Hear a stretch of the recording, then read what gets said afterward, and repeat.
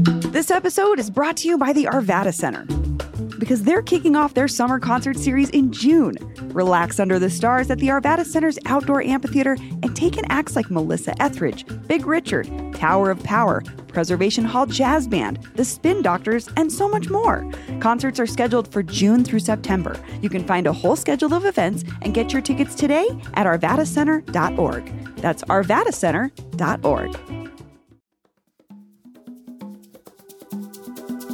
Today on CityCast Denver, the great fentanyl debate of 2022 is finally over.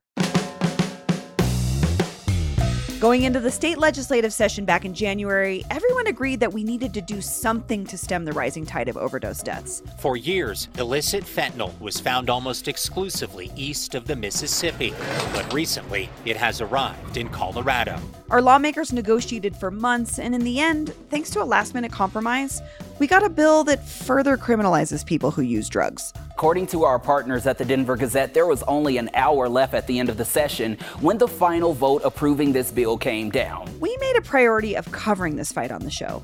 So me and Paul are looking back at how it all went down and talking about what's next. Oh, and just a note, there's some adult language in this episode because I'm pretty upset about it.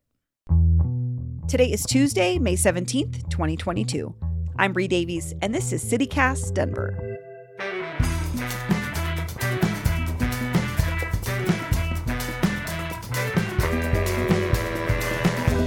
No, I'm not stressed. Just ready. Just getting ready. Readying my lungs, because I think the next thing to do is just to start recording. Okay, I'm ready. All right, do you want to welcome me? Should I welcome you? What do you think? Let's welcome each other. Bree, welcome to your show. Good morning. Good morning, Paul. Thank you for joining me on my show. That's also your show, to be fair. Well, thank you, Bree, and it's my pleasure to be here because we're talking about the fentanyl bill. And it's something we've both really cared about through this whole legislative session all spring.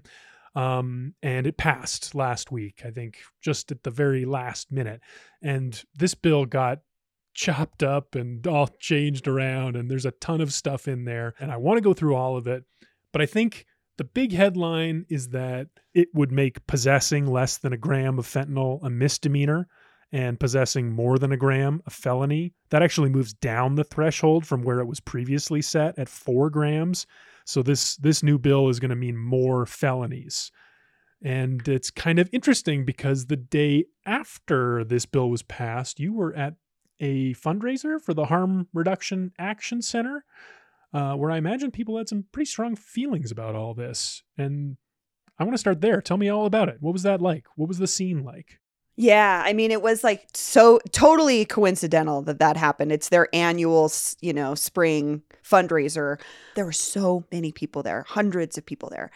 And the room was energized for sure, but people were also pissed because the way that this bill unfolded. It could have been a big win that the room was celebrating, but it wasn't.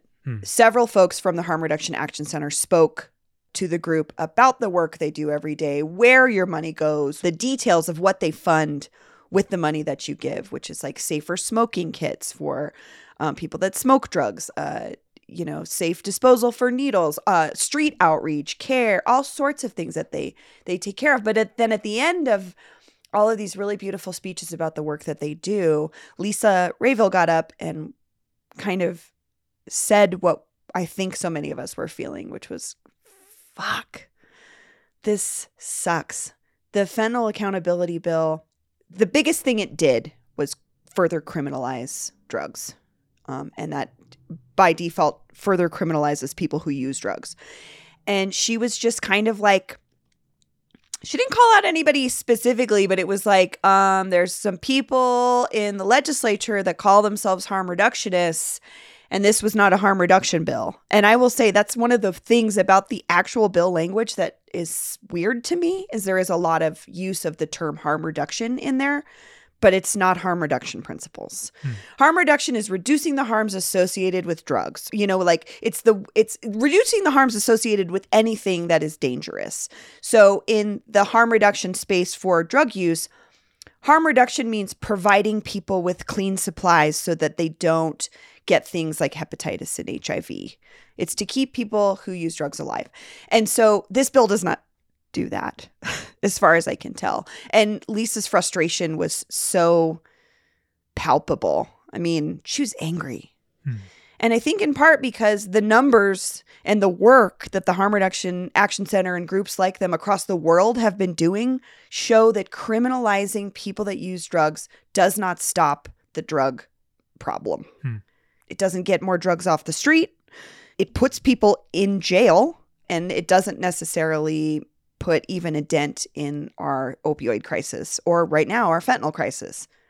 As we've criminalized it, it's only gotten worse. So, well, it sucked. You're saying this stuff about harm reduction and criminalization, and I hear Representative Leslie Herrod's voice in my head talking about all of these great things that got in this bill, and like I think she would say that she believes in harm reduction principles as the main way to approach this problem, and she would talk about how proud she is of like the funding for testing strips and naloxone, and I don't know. I mean, isn't that harm reduction, or is it just that these aspects are not compatible with each other, in your opinion?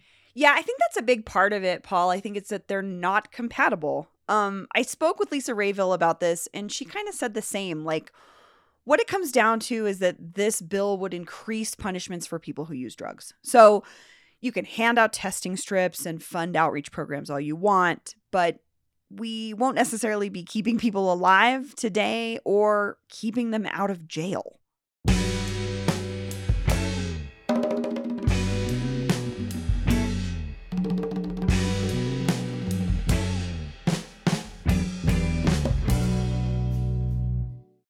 I want to talk about one aspect of this, just like the way that it went down. Like this issue specifically, how it got processed through our politics.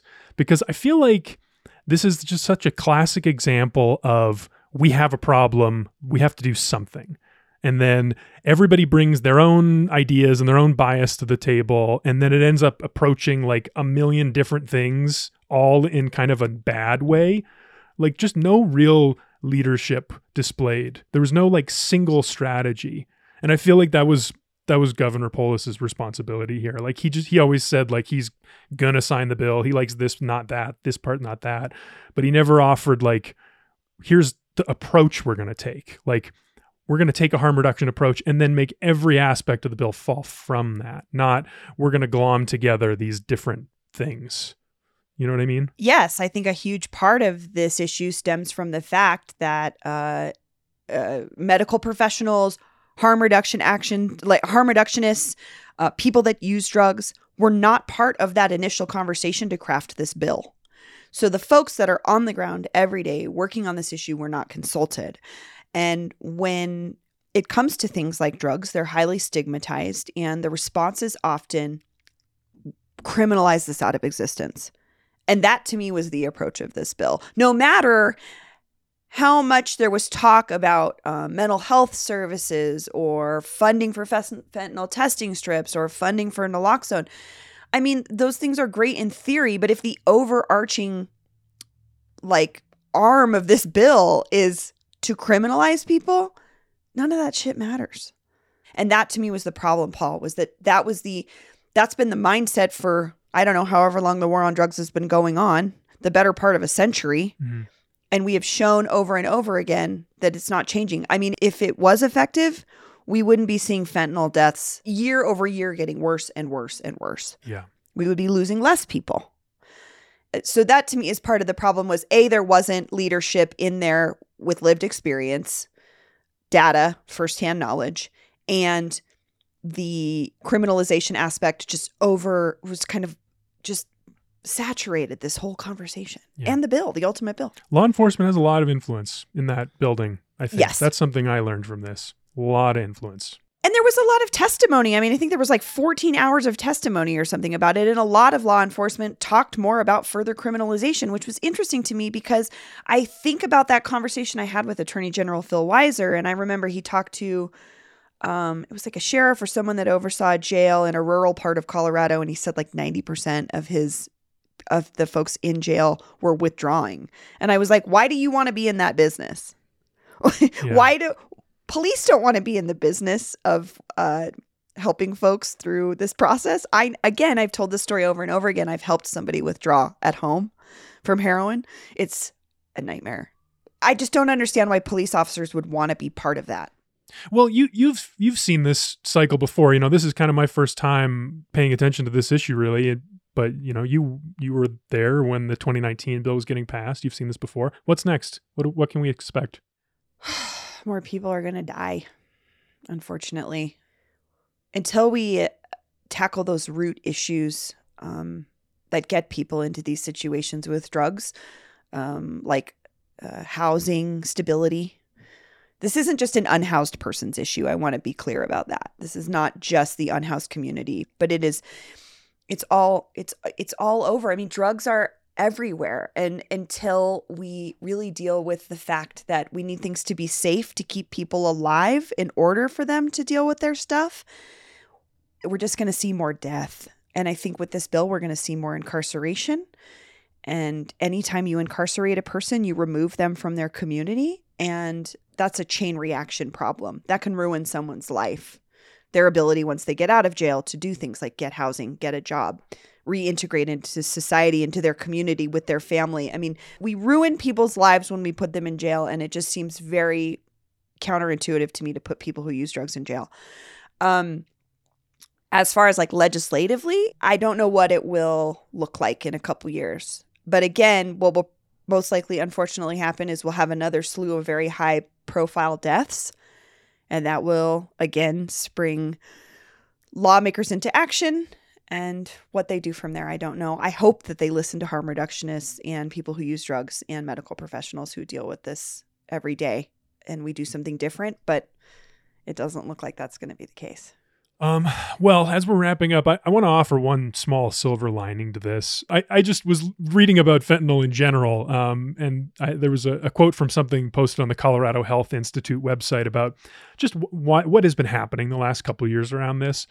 And this article states, and I'm quoting, "Drug overdose deaths were already on the rise in Colorado, but the COVID-19 pandemic had an unprecedented impact on substance use and access to treatment and support options." So, yes, drug overdose deaths were already on the rise around the same time fentanyl was coming in, but the pandemic created the conditions for despair that led people to make bad decisions, I think. And the pandemic is slowly, God willing, going away. So hopefully the fabric of our community and our economy can, stitch itself back together a little bit. And I do want to say, throughout the pandemic, the Harm Reduction Action Center did not close. They were open. They're all their normal hours. They were still serving the community of people who use drugs every day through the pandemic, regardless of what was going on. So I want to give props to them for sticking it out and just doing what they do. I also know, as someone in recovery, isolation is like one of the easiest ways to get to a darker place. And so being close with each other again, I think you're right. I hope that helps. I also just want to say one thing. We talk about this a lot. Supervised use sites, which are places where people can safely use drugs and they are not alone and there are medical professionals there. If you don't want to see people doing drugs in your alley, if you don't want to see people doing drugs at Union Station, if you don't want to see people doing drugs in your favorite park, advocate for supervised use sites. It gives people a place to do that, and then you don't see it anymore. If you don't like it, you don't have to see it. And these people can stay alive and mind their own business just as you would like to mind your own business. So it's just my last little PSA for supervised use. No, I love that. I love that. I hope the future holds more conversations about supervised use sites. Me too. Maybe some state lawmakers who are frustrated by this whole experience and eager to, maybe move to a different office might want to talk about that stuff with us. We'd love to talk about that. I would love it. I I love talking about supervised use. Let's do it. Thanks for having me. Thanks for having me on my show, Paul, to talk about get on my soapbox about my thing. I love learning from you on this issue, Bree. Thank you so much for sharing, as always.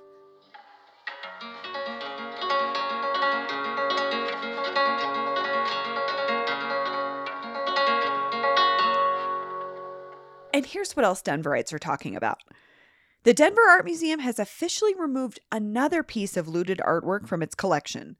The Denver Post reports that one of the famous Benin bronzes, an artifact stolen from southern Nigeria by British colonizers, was given to the dam in the 1950s. This is the first step to repatriating the pilfered art.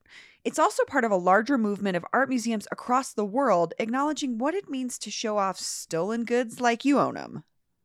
And finally, Paul tells me the Avalanche are facing off against the St. Louis Blues in Game 1 of the second round of the playoffs at Ball Arena tonight. The Avs starting goalie Darcy Kemper had to miss a game after a gnarly eye injury, but the good word is he'll be back between the pipes tonight. The puck drops at 7:30 p.m. I hope you can see it. That's all for today here on CityCast Denver. If you enjoyed the show, why not take a minute to tell a friend about us? Rate the show wherever you get your podcasts and subscribe to our morning newsletter, where today Peyton goes deeper on the stolen artwork conversation. We'll be back tomorrow morning with more news from around the city. Bye-bye.